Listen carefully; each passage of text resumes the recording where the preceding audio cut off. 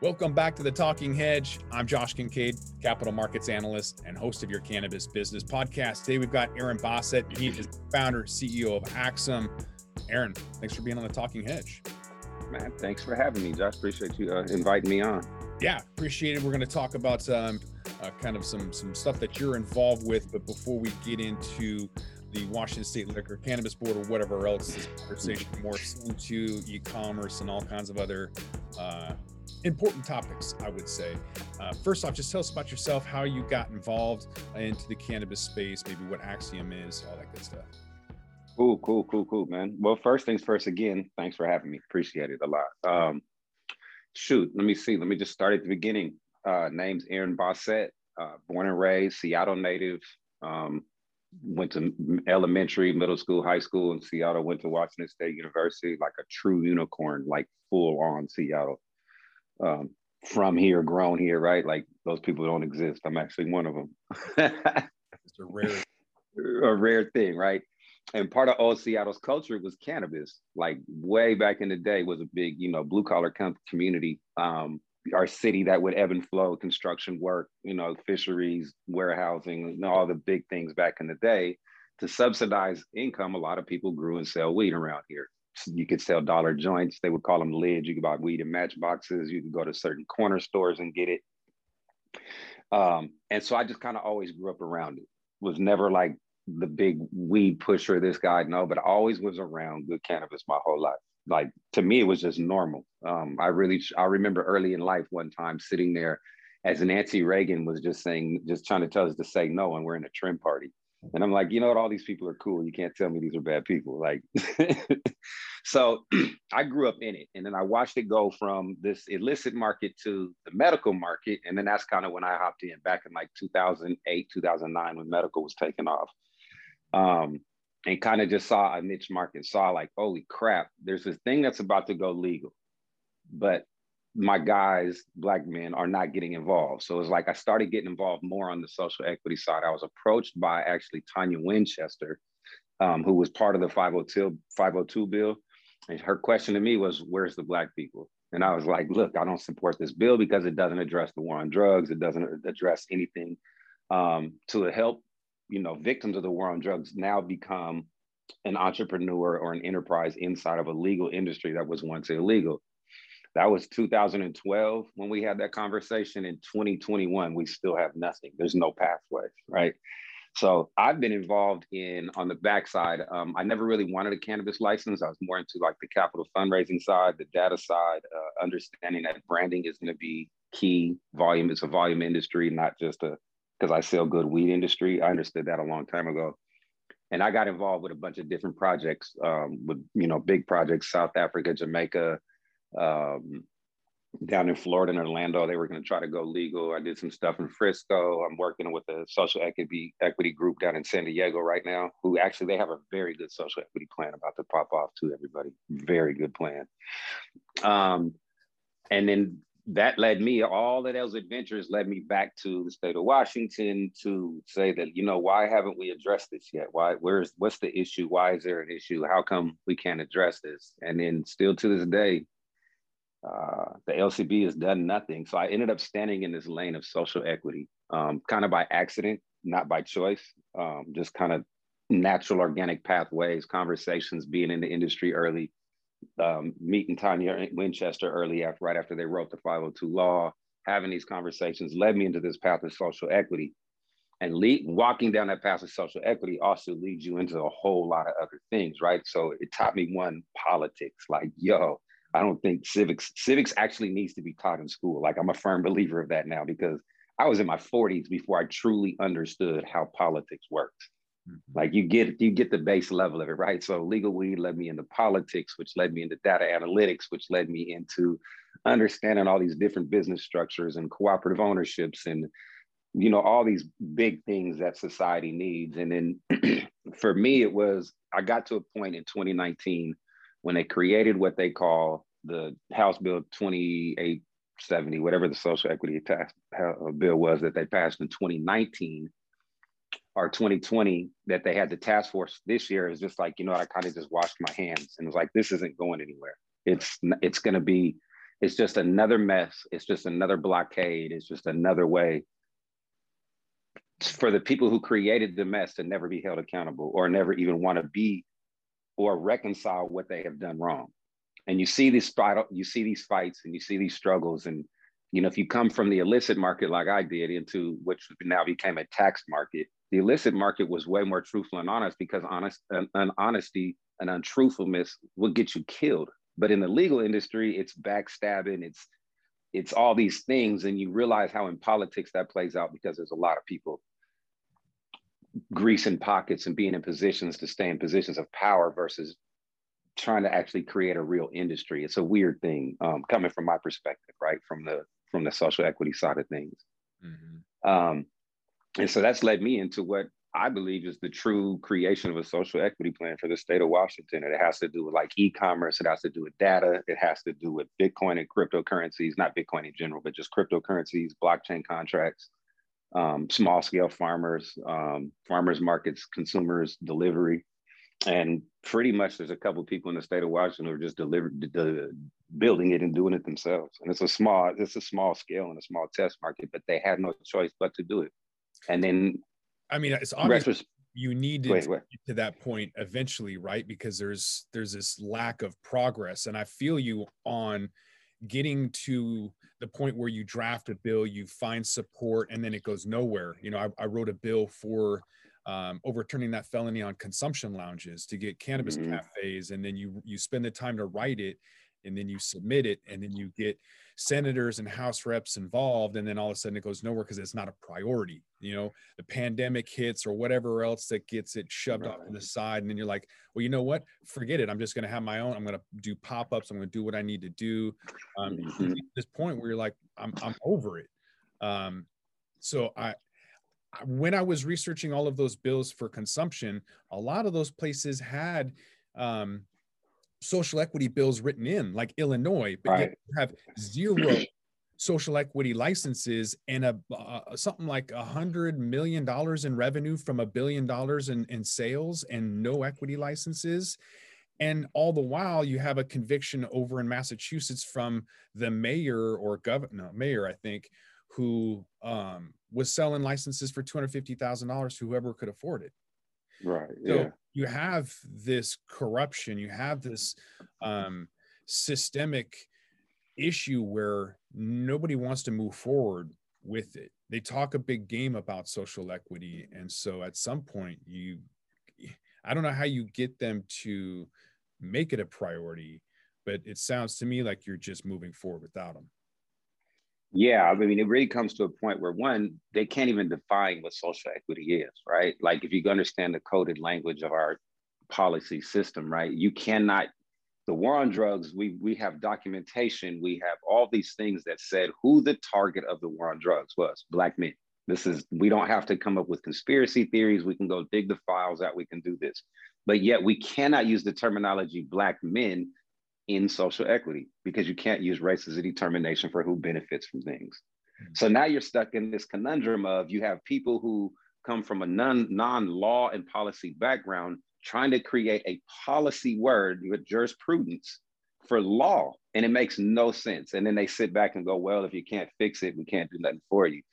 And then they can't define social equity either, in understanding that social simply means everyone and equity means ownership. So why is there not pathways to ownership, not just creating good workers, right? The slaves participated in the building of America too, right? Like they never got the benefit.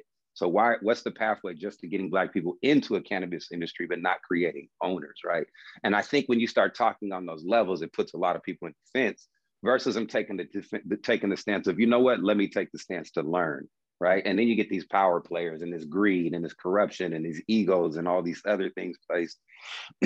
And one thing that I've never spoke about me personally, I've only spoke about community because it represents so many different people. Right. And I think a lot of people, especially in the state of Washington, a lot of people don't want to hear this, but Washington has got to be. And by far, if you talk to the Black community in the state of Washington, will tell you it's one of the most racist states in all of America. Because they act like it's not. They tell you that it's not. Oh, it's not, it's not, it's not, it's not, it's not this, it's not that, it's not you, it's you, it's you, it's you. And it's like, I don't know. And man, you know, Washington would lynch Black people through policy over and over and over and over again. And it comes to a point where, like, you know what? How many times do we got to get punched in the face as a community? How many times do we got to keep going back? How many times? And it just comes to a position where it's like, you know, this is the most technologically advanced city in the world. We have Amazon, we have Microsoft, we have access to tech, we have legal cannabis. Why are the two not being married? So you start marrying those two in backroom situations and meeting at cafes and understanding how you can create a community infrastructure in cannabis that, yes, it is illegal, but through tech, the people have no choice but to do it. So they're kind of protecting themselves in other ways, you know, small scale farms, so on and so forth. And it's an unfortunate situation that if the state would want to work with people who are coming up with these kind of solutions on their own, imagine what the entire cannabis industry could be. Well, as a Black man, you're being gaslit by the folks, the representatives in Washington State. And so maybe the people in King County, you know, Seattle, greater area, and all of Washington, you know, kind of believe what they're hearing and reading rather than really trying to go to the root cause. So maybe we just give the folks a perfect example of the disparity, the missed opportunities, the corruption and advantage, you know, that people get taken advantage of even right now.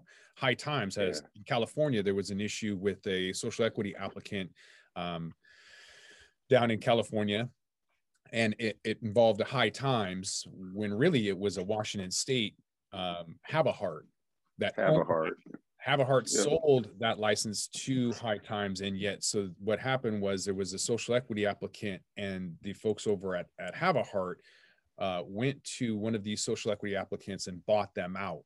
And it was, I believe it was two Black men, and one of them didn't even know about what was happening. The other one, not at all, took the money and ran. So even with the social equity applicants, and people say, oh, we have social equity. Well, do you? Have you followed through? Do you really know what's happening? How many licenses are being issued? And if they're being sold unfairly? Yeah, there's all those things, right? I think New Leaf in Portland probably has the best program, but it's such a small scale. It's like 3% of, or whatever percentage of sales within the city of Portland goes back to cannabis, Black-owned cannabis businesses, incubator fund, like to get businesses started, right? And one of the big things about that is when you talk about Have a Heart, is one of the people who did that sits on the Social Equity Board task force for the state of Washington. And when you call these things out, you get called the villain by saying, hey, look, this man went to Oakland, screamed social equity, but then took advantage of two disadvantaged people under the guise of social equity to get himself a license. How can he sit on the board as the Social Equity Task Force for the state of Washington, which is an 18-seat panel, but it has no Black men? Raph Hollingsworth is the only one. Right. And he's so busy working, he's not accountable to the community or can relay information to the community because he's struggling as a Black cannabis farmer in the state of Washington. So to put that burden on him to say that he is now the face of task force, because we have one Black man on an 18-seat task force, but yet you have a Heart, you have two GOP members that were already are anti everything we're doing. And just being blockades to it. So when you start talking about social equity and the policy side in the state of Washington, it'll never happen. Not from a policy perspective. And it's not going to happen until the people on the streets, the people on the ground, the people who need it, the medical patients who need it, right? The Black folks who want in, the natives who were locked out, the Mexicans who were locked out, or Spanish-speaking people that were locked out, right? In Eastern Washington, who were also high victims of the war on drugs, right? Who were almost forgot about in all of this conversation. And being a Black man in this situation, you have to be cognizant of all these different people that need in. And you can protect these social equity licenses by creating true community licenses. I'm big on like branding and licensing at this point. I don't think a store is a pathway. I don't think all these other things. I think if you take the community, if you think about like a Coca-Cola plant, they produce 300 different bottles out of one plant. You could do that same thing with cannabis facilities, right? Use those, make them co-op owned, meaning the owners, the workers of the facilities are just pumping out different brands that they don't own. The facility is just a facility to process. And then you also use those brands outside of, and this is where the LCB they're going to really love me for this one, is that I've already started getting out of state money. We have an equity fund, or we have a capital fund that we're getting money to create branded Black brands because we're only the branding company. So we just have licensing agreements with these processing facilities. We no longer need 502 or the LCB's approval to do anything. We didn't need it before, but we tried to work with them, and it's just not going to happen. So now we have a couple contracts going in place with a bunch of processors to get Black brands on shelves. And we have sell through on the shelves. Is it a timing issue? Is it a lack of resources? Is it not a priority? What is your opinion on why they didn't want to get involved when you were trying to initiate and get this started? Oh man, I think Washington has a true deep history of racism that they don't want to admit it exists, and they don't ever want to admit it exists. It's easier to say that it's not me, it's you, right? Versus yes, we set up redlined communities that only Black people could live in. They couldn't live out. And then we targeted those communities with drugs and high police rates. And so you have high rate crime numbers in communities simply because of targeted policy, right? You now move, this was back in the 70s and the 80s and the 60s. Now you fast forward to the 2000s. And now you have these people who sit in these policy positions who don't want to take accountability for bad policy and just create more bad policy. They don't say, you know what, that was a fucked up racial thing. They go, no, it wasn't racism. No, it wasn't this. No, it wasn't that. They'll say everything but what it was and walk away from it. They do not want to ever say, we fucked up in how we set this up. How can we help get you in? Nobody. You have a licensing agency that created an 18-seat task force to tell a licensing agency how to give out licenses. Somebody make that make sense. Mm-hmm. Your whole job is you have a salary paid position to give out licenses, but you created an 18-seat panel of volunteers. Come on, man. You don't want to address this. Mm-hmm. Yeah. So you're looking at branding and quality, or is it branding versus quality? I always said, which is kind of controversial, that branding in the cannabis space is not a thing yet because people are just looking at what's the highest THC at the lowest price point. Yep. Traditionally, people are looking at price and convenience, and that's how they make their purchasing decisions. And also then there's a commercial and they're like, oh, okay, I relate to that. But I think that's a very, very mature market where you can see a brand, see a commercial, and then relate to it and then want to buy it. Where are you at with cannabis and the commodity itself? Is it more about the quality or branding? And is that where you're going with Black cannabis and taking out-of-state funding to facilitate that drive? Yeah, absolutely. I think that, like you just said, I think when the industry started, it was more about what's the THC level? Can I get high? All this hippie stay to it mentality, right? We didn't move past that. And I think we've now matured.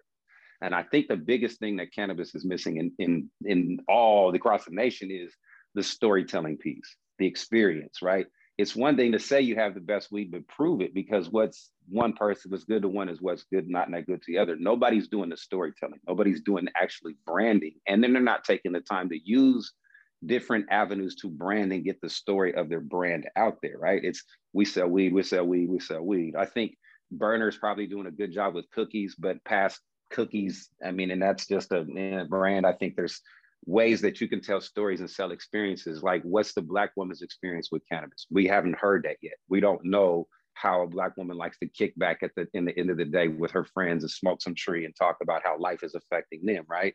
We haven't seen any of that type of marketing. We haven't seen any of those type of materials. We haven't seen any of those type of experiences or stories told in cannabis. It's really been a lopsided story. So I believe that in Black cannabis, almost like everything else, rap, hip hop, everything. I remember when rap music wasn't played, but you can turn on a Mercedes-Benz commercial now and rap music's being played, right? Like, so I think that you're also looking in that the cannabis industry is stale because of these lack of opportunities for so many different people to get in. It's really been about the rich. And I think that's a real classist system versus a racist system. I think it all plays together. But I think Black cannabis in itself tells a different story than cannabis has seen. And I think through social media avenues, there's no way that the influence of those stories being told won't be felt by the people that need to feel it. Black women, Black men, Black community, harmful people, BIPOC, LGBTQ, all these different things, right? The WTF, all these different, pronouns and people. Those stories have to be told for them too, not just hey, it's young, get high, smoke weed, almost like Marlboro branding. Like that's kind of where cannabis is now, this real stale generic branding. And I think you start seeing more storytelling, you start seeing a better understanding of cannabis from the consumer side. Like what is good weed? What is high THC mean? What is those things? And I think those storytellings from these different people will help mature the entire industry quickly too, I believe. Yeah, we'll see a combination of, stupid marketing. I mean, I can't believe to this day we're still seeing a lawsuit from Skittles suing Skittles, or however you say it. Yeah. I mean, that was funny in 2015 when you were ripping off Hershey's, but Right. already lawsuits. So, I mean, that's Yeah. ridiculous that you would even do that. But I don't know. I digress. Social equity. You brought up San Diego, and that was a good model. I'm curious why. So I've been working with this group out of San Diego, and I've worked with a bunch of different groups. I worked briefly with a group out of Chicago. I worked with people out of Portland, San Francisco, Oakland, Orlando, New York, Philly, and these in New Jersey. And it was just getting things going. There's something about this group in San Diego that is amazing that I haven't seen before, is the way that they have a connection with the policy makers, right? So their county, the San Diego Board County Commissioners, is leaning on them to say, hey, look, you guys give us the plan. You tell us what's the best thing. Don't let us tell you. And then they're working hand in hand, which you don't see anywhere. You see the San Diego City Council working with the social equity groups to develop the plan. And what San Diego is doing is getting a community-based idea for what's best and what works best for them, right? You have transportation barriers. You have the same things everywhere that don't get played into these social equity plans.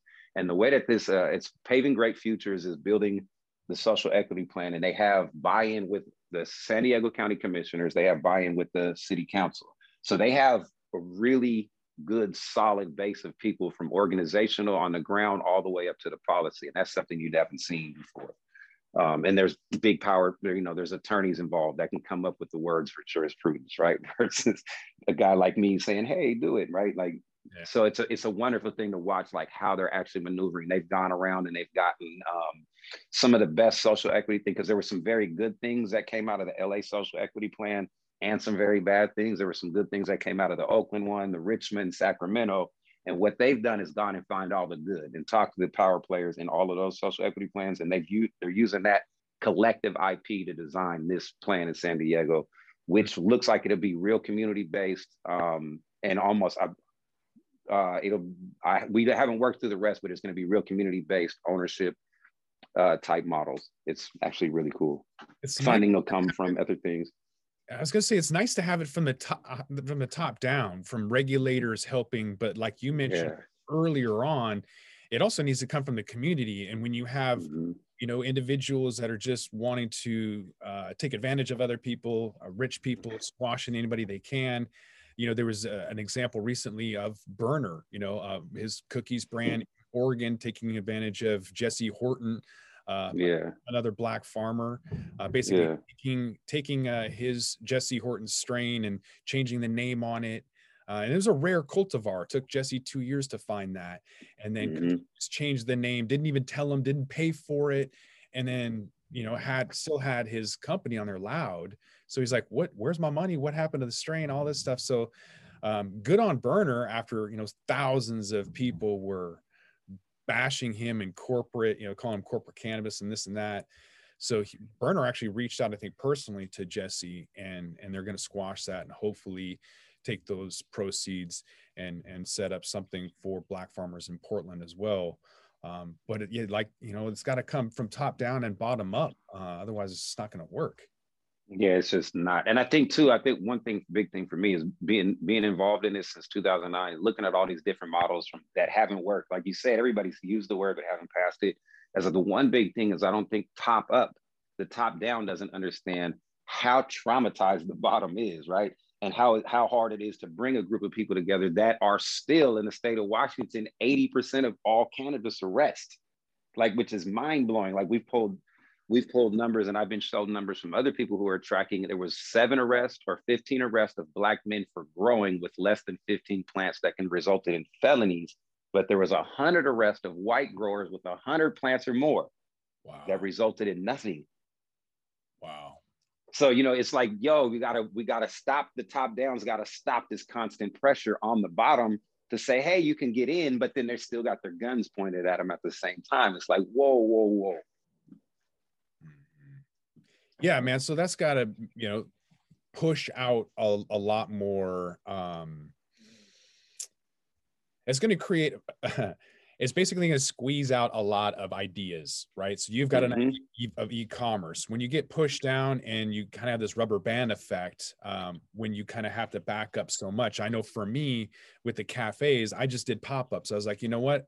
This is, and what did Thomas Jefferson say? If there's a law that's not only unjust, it's not only your obligation to disobey, but your duty to do so. Something to Yeah. that effect, Yeah. Yeah. And that's just Yeah. how I felt. But that was white privilege on my part, being able to run out and just do what I wanted to do. I wasn't even worried about getting arrested.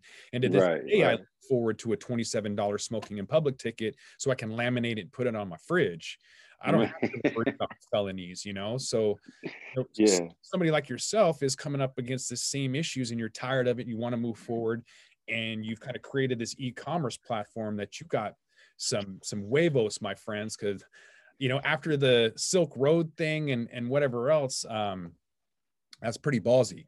But We don't have a choice, though. I mean, that's kind of where it gets to, right? I mean, you have the LCB, and then, a lot of people got upset because of whatever reason. I don't really care anymore. Is that you have the LCB who sits there and stands on this position of social equity, right? And says they want to do this. But at the same time, what people don't understand is that just a couple of weeks ago, there was a raid in the state of Washington where 40 Black men were arrested, 40 Black men only. No Asians, no white men, no women, no Spanish speaking people, nobody of any other descent. And it all broke down to cannabis. But if you look at the media press release that came from SBD, they'll tell you that it was drugs and all this other things, dangerous criminals. And it's like, hold on, wait a minute. The LCB's role in that one day when I called it out was we don't have nothing to do with it. To the next day saying, yeah, we were involved. To the next day saying, yeah, we busted 3 processors or 2 processors that were involved in it. But yet we don't know the name of those processors. We don't know who was busted, but 40 Black men were targeted and arrested for basically weed, but then it's all masked through guns and drugs in this. These men were all over 40. There's not that many 40-year-old gang members. Right. And so you look at these press releases, and these are what's happening real time right now. And when the LCB gets held accountable, what does Ollie do? Claim victim and says she doesn't like the pressure. Right. But Ollie, you're sitting there as a human being who claims to care about a community you have no accountability to. When you're told she's going to be held accountable, she goes running to the same people who victimize the community. She doesn't come to the community to say, hey, what do we need to do? What do we need to stop? Right. So from the top down, this social equity thing and the LCB's role is very predatory against the Black community. So we had no choice. I'm willing to take those charges. I'm willing to go to prison for my community because we have no choice. And all we want to do is pay our taxes and make legal money. But because of the oppressive system that's set up, there's 0 pathways in, none. So it's a fucked up thing, right? And you got Washington State Patrol still checking money for legal weed, but that legal weed money should be coming to the Black community in form of education, business incubator programs, all kind of different things. But the police force is getting legal weed money to enforce weed laws in the legal weed state against Black people only. But the LCB doesn't want to talk about that. So, I mean, we didn't have a choice. And it's just one of those things. It's a fucked up situation to have to be in and live. And it's not fun to have to live in that way. But at the end of the day, man, people need to eat.